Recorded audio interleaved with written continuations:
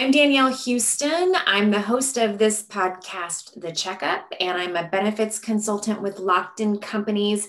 Today, we are providing you a legislative update. Back on October the 13th, we dropped an episode where Zach Snyder joined me to talk about the race, particularly here in Washington, and some of these different open seats that or incumbents that were being challenged for their seat in this last race because there was a lot going on more than just at the federal level.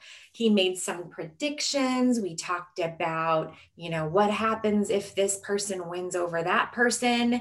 Zach is back today to talk about some outcomes. So we want to be clear and set this up front. The election hasn't been certified yet.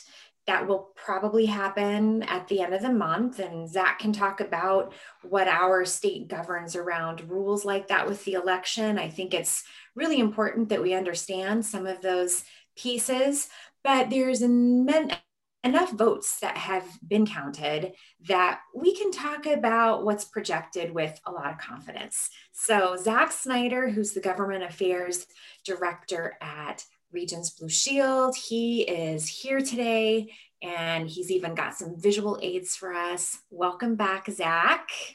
Hey, thanks for having me. Glad to be back to talk about what we saw in this big election. Big, yeah. So let's go ahead and start with, I love that you are giving us some pictures here. So if you are maybe listening to this on iTunes, you can watch the full recording on YouTube on my channel, and you'll be able to see the aids that we're talking about here. So Zach, let's start with it because you've identified some themes. We talked about some themes in that episode from the 13th, but now that you actually have some good projections, there are some other themes here that have kind of emerged. And I love that you've given us some things here that we can either jot down some notes or be able to just follow along in a different way with you today. Yeah, so there are about 5 themes I want to talk about with you today, Danielle. And the first is that incumbents have won big over challengers in statewide races and at the congressional level. So if you are a well-known name in Washington state politics, chances are you won big in the 2020 election. Is that a new theme? The name recognition piece really tying into the outcomes of election? We have seen themes in previous elections where voters want to throw the bums out, as I say, but that was not the case here, at least in the statewide races and at the congressional level, the bigger races that we saw in the state. Okay. What's that next one? Because we talk about this one a lot, you and I. We certainly do, and we've seen a lot of change in the state around this, and it is that progressives are winning in certain races at the legislative level or coming very close in the Puget Sound region. Moderate Democrats, they are losing to progressives or having very credible challengers come close. We are likely to see this expand in the coming years. Okay. And then third is that Democrats are beating Republicans in some swing legislative districts, again, in that Puget Sound area. So we're seeing that up north in Whatcom County and Island County, and in the South Sound in University Place, then further south down to Vancouver. Okay, so that's something new, right? That is new. We're seeing a realignment, and that goes into our next bullet here is that Democrats are winning in some swing areas in the South Sound, up north and down in Southwest Washington, but Republicans are winning in some areas and they are changing blue districts into red districts, and that's over in the Olympic Peninsula. We're paying very close attention to Longview. That has changed. That was a New Deal Democrat stronghold, and it is now swinging to Republicans, and we're going to talk a little bit more about that when we get into the specific races. Okay. I like this last one. I hope this is a trend that continues. Voter turnout is up, and we talked about where it would be. Right now, it's at about 81%. we expect that it will get closer to 90%, but we'll see. All the ballots must be counted before we can make a final calculation as to where voter turnout was. Got it. And would you just let us know, what is that certification date? Certification is November 23rd in the state of Washington. That is when we will know those final numbers. Okay. And I think worth noting too, especially since there have been some questions and, let's call it concerns about voter fraud, would you just give us a little bit of fact around, what our state requires when it comes to allegations of voter fraud? How does our state handle those kinds of allegations? Well, to be clear, there are no suggestions of voter fraud in the state of Washington. Right now, we have Kim Wyman running our state elections. She's a Republican. She's one of the few statewide Republicans running our elections in the state, in a state that's controlled. And she has been for a while, right? She has been there. We have a tradition of Republicans running elections in the state of Washington going back to Ralph Munro, who is a famous Washingtonian. We've had that tradition in Washington. In a very blue state, we have Republicans that control the election process. She's a leader in elections, and she has come out and said that this is a very smooth election, which is right in the history of Washington state elections. So if there are credible claims, those would be determined in a court of law. And those bringing the claims would have to show clear and convincing evidence of fraud in order to adjudicate them properly. But the proper place for those claims is in a court. Okay, not social media. Probably not. No. Probably not. Right. All right. Well, I'm always encouraged when people are turning out to vote. And, I would love it if we see this, in midterm elections too. So what's up next? Because there were a lot of races that we were talking about here, starting with Governor Inslee. Let's talk about Governor Inslee at the top of the statewide ticket here. He had a convincing win, a very strong win in the state of Washington. He won all of the Puget Sound area counties, Clark County and Whitman County. That's where Washington State University is, a big college town out in Eastern Washington. This is his largest victory yet for governor. He is now a 3-term governor. He's one of 2 governors in our state's history to win 3 consecutive terms. He is the 3rd governor in our state's history to win 3 terms. We will see how long he will be there. As we discussed before, there are rumors that if Biden continues to be the presumptive nominee for president, the presumptive winner of the presidency, then he may choose to bring Governor Inslee out to Washington, D.C., and then we would have a new governor, the lieutenant governor, step into that seat. Right. And it's worth noting here that Inslee was your predicted winner as well. That was what the polling indicated. And you were pretty certain that this was the way it was going to go. How many terms can a governor in Washington state run for? There are no term limits in Washington state for any statewide race. The only term limit that exists is the term limit for a president, and that's a constitutional provision. In our state, we don't have term limits. So Governor Inslee, he won a 3rd term, and he could be a 12-year president. Okay. Or excuse me, a 12-year governor. Got it. Okay. So the next race, and this is one too. We talked about it. Denny Heck is well known, and there was a big write-in campaign for Joshua Freed, who didn't make it on the governor ticket for this election.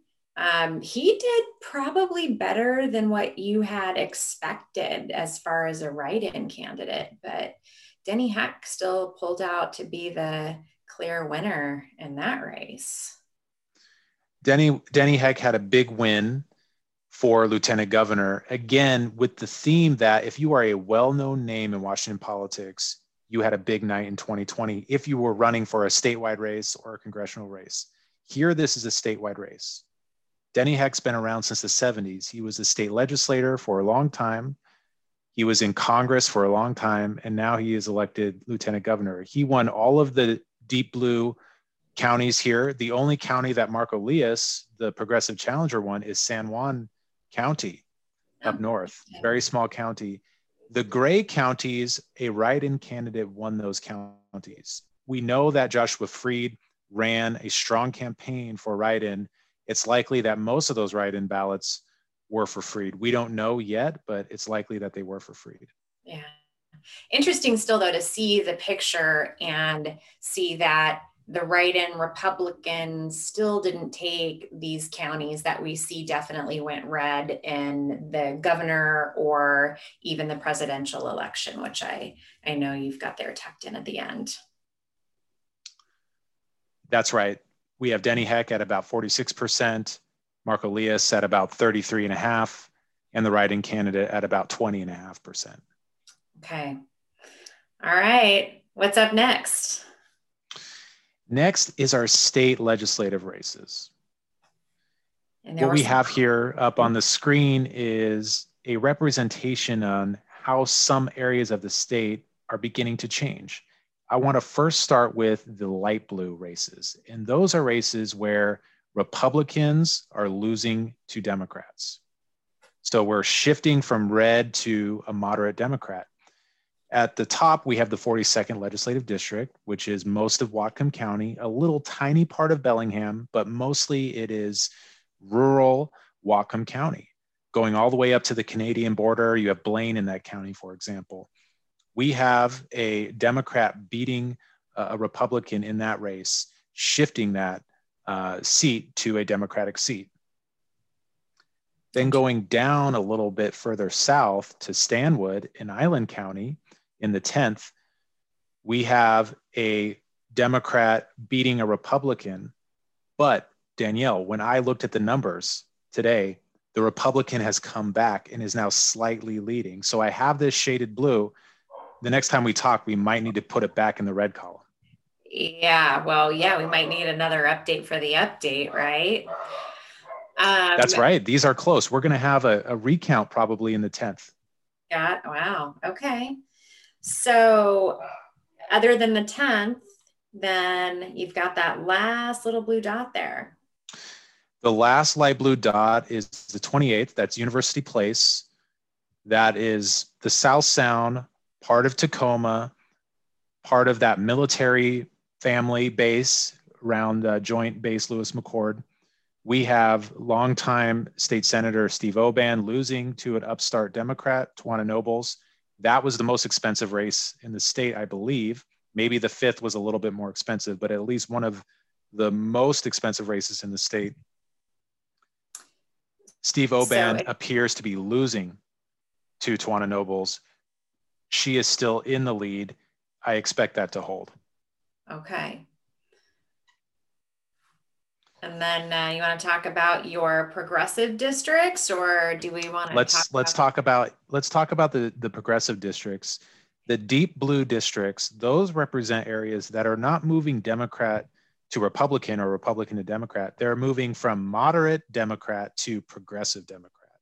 Okay. I want to talk first about the 11th. That is in the Tukwila area. We have moderate Democrat losing to progressive Democrat by a very clear margin, over 10% in that race. So that's the clearest win. Mm-hmm. Moving east to the Seattle suburbs, to Issaquah, an area that was controlled by Republicans not very long ago. Just a few years ago, all seats in the 5th legislative district were controlled by Republicans. Now they're controlled by all Democrats.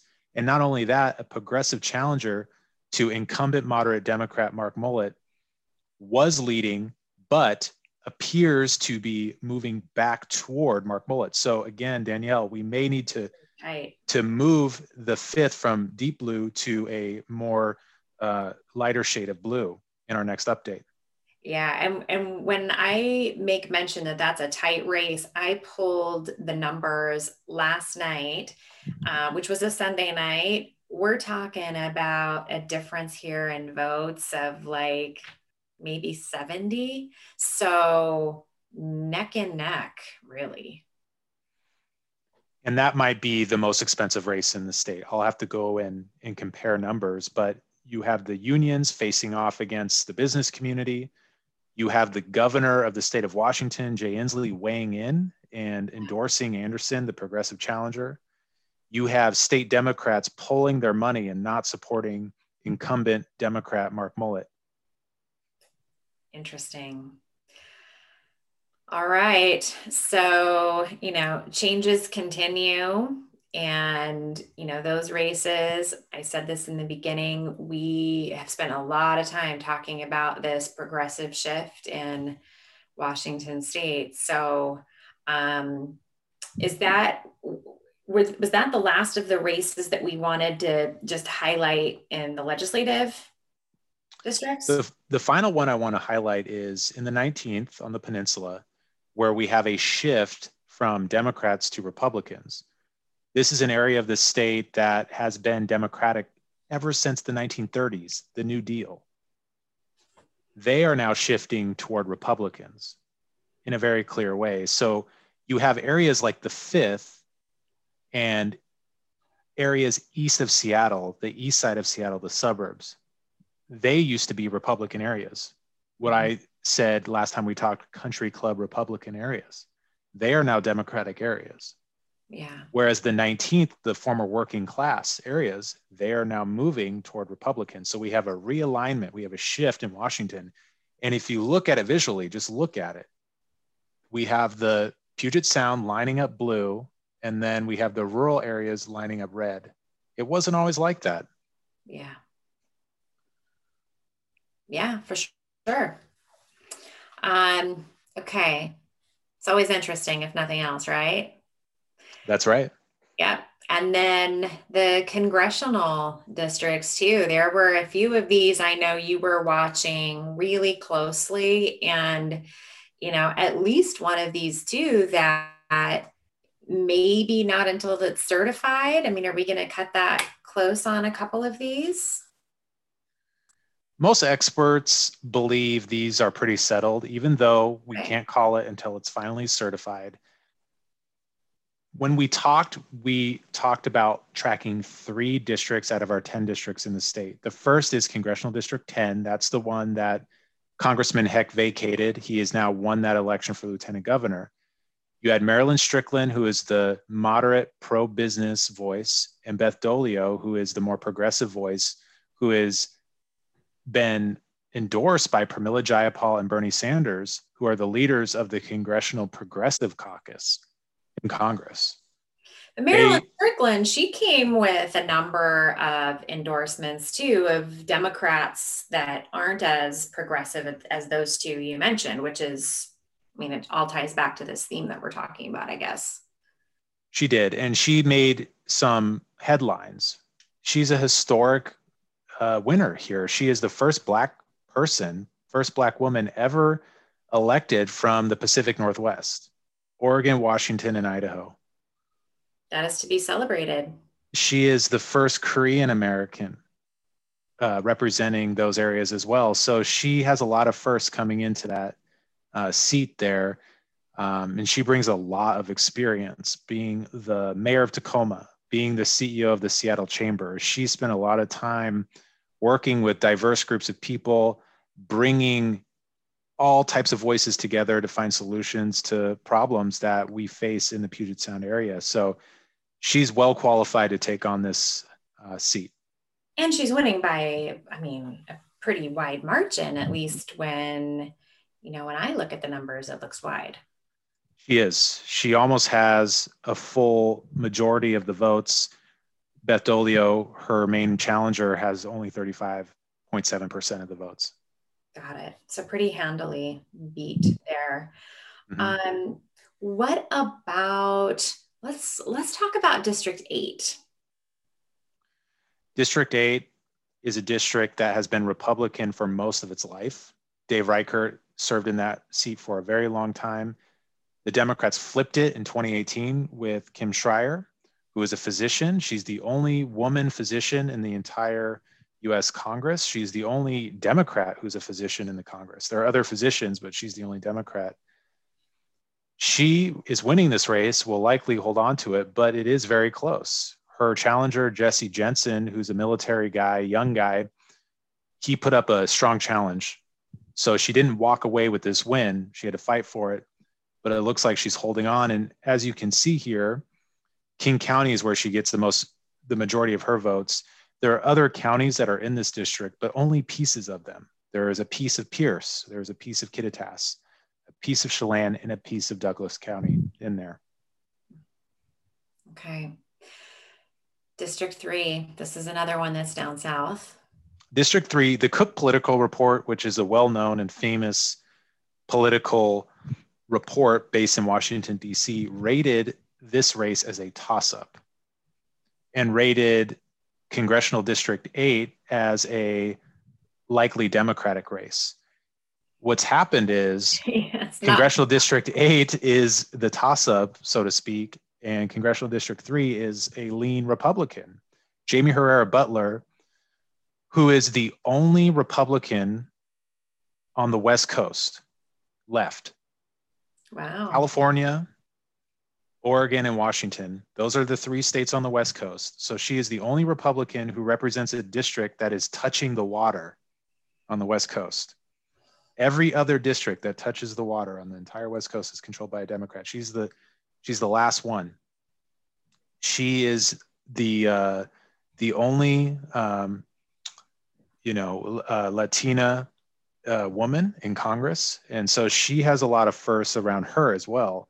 And she is an advocate for children's health.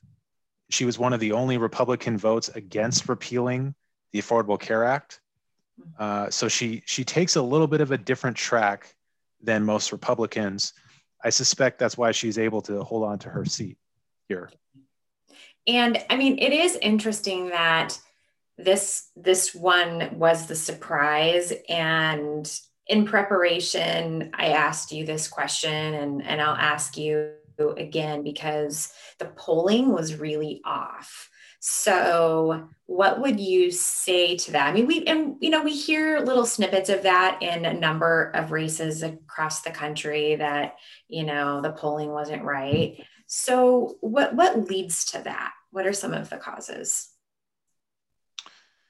One, we don't know, number one. But number two, what's important to keep in mind is that there is a margin of error in every poll. Polls cannot tell the future. They only predict what is likely based on facts and evidence that is presented today. If polls could tell the future, then we would all be very wealthy because we would know exactly what would happen in the future. Right. So what pollsters do, so what pollsters do is they use statistical models to predict likely outcomes. And they put in different things to show what is the likelihood of that happening. So when you look at the polls, a lot of the polls remain in the margin of error, which means that the polls can be off by a certain percent. But ordinary human beings, when they look at that, they don't take that into account. They see a projection and they say, if it's anything that deviates from that, then the polls were wrong. Well, a pollster would tell you, I'm not wrong. I gave you a margin of error. I'm predicting what the likely outcomes are based on the data that we have using statistical models. So that's important to keep in mind here. And sometimes these margins of error are a little bit wider than other times. So it is interesting to see how, as our state changes, I would just have to assume that, those changes can't always be predictable either. And we're going to learn a lot about how people are changing the way they live and work in Washington State. All right. The next one, of course, we've all been talking about this one or watching the news. I think it's the majority of what I did last week. So talk to us about the outcomes that were specific here in our state with the presidential election. Joe Biden walks away with all 12 of our electoral votes. Yeah. That's what we expected to happen. That's exactly what happened. And when you look at Biden's map, it's the exact map Inslee walked away with. Yeah. And it's almost, I mean, it's a little shy, but almost 1 million more votes for Biden over Trump in our state. That's right. Culp did better than Biden. Excuse me, Culp did better than Trump. Oh, he did, didn't he? Yeah. Okay. Interesting. So, and obviously the certification for the federal election is a little further off probably than ours. But what do you anticipate for certification on that race? We anticipate that the Electoral College will vote and the vote will be certified as it has been for the majority of American history. Okay. The state legislatures of every state dictate how elections are run and dictate how electors are selected for the Electoral College. Every state in the nation says that, and they have laws on the books say that whoever wins the popular vote in their state, that party gets to select the slate of voters for the Electoral College. There are 2 states that do not select on statewide. They do it by congressional district. That's Maine and Nebraska. But most states do it that way. And they say, if the Democrats win the state, then that party gets to select the electors to go to the Electoral College. That's how it's going to work. Okay, interesting. Okay, I see the professor in you coming out here. This is good. So, really serious question. Last week, I think one of the things that I was talking about, colleagues were talking about, was their stress outlet for last week, which for most included some eating. What was your stress outlet? Was there a candy or a beverage you were consuming to get through the news cycles every day? It was a lot of walks, Danielle, around my neighborhood, going to all the parks. I love the parks here in my hometown of Seattle, going to Seward Park, going to Discovery Park, spending a lot of times outside, going through all different types of gloves. It was so cold. Oh, yes. Yeah. It's a really great, healthy alternative to Zach for you to talk about. I wish my stress outlet last week, I could say, had been walks, but it was a lot of leftover Halloween candy and Reese's pumpkins. So I'm walking a lot this week, if you know what I'm saying. 99 cents at Fred Meyer. They're on sale. Go pick them up. Don't tell me that. Nope. I don't need any more. It is always really interesting to just have these conversations, Zach. There's a lot of good learning and tidbits that I pick up. And, now that we've been doing these for a while too, being able to track some of these projections and then really look ahead into, what you share with us that some of these outcomes mean. And, for Washington, I know we have a little bit to go before we can say that the election is truly wrapped up. From a healthcare perspective, do you feel a little bit more confident that perhaps some of the businesses here in our state can have a little bit of a buffer, a little sense of protection from some of the healthcare taxes that we've talked about, or are we going to walk into another year where really anything is possible and we could be, looking at a lot more? I think that this election, at both the federal and the state level, if it holds, will increase the likelihood that businesses will be taxed in the state of Washington. And let me tell you why. Number one is the legislature is more progressive than it was before the election, even if Mullet holds. Okay. We have more Democrats winning across the board. It's going to be slightly more progressive. It's at worst going to be status quo. Number two is that the revenue projections, the amount of money the state believes that is coming in, continues to be bad. They're not going to have enough revenue to come in to meet their obligations.